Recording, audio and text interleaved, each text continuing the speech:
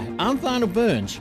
In the early 1980s, I worked for the CIA, but now I manage variety artists in the entertainment industry. 6 months ago, the Russians hacked into my phone service and stole personal, private conversations between myself and some of my most successful artists. These are those stories.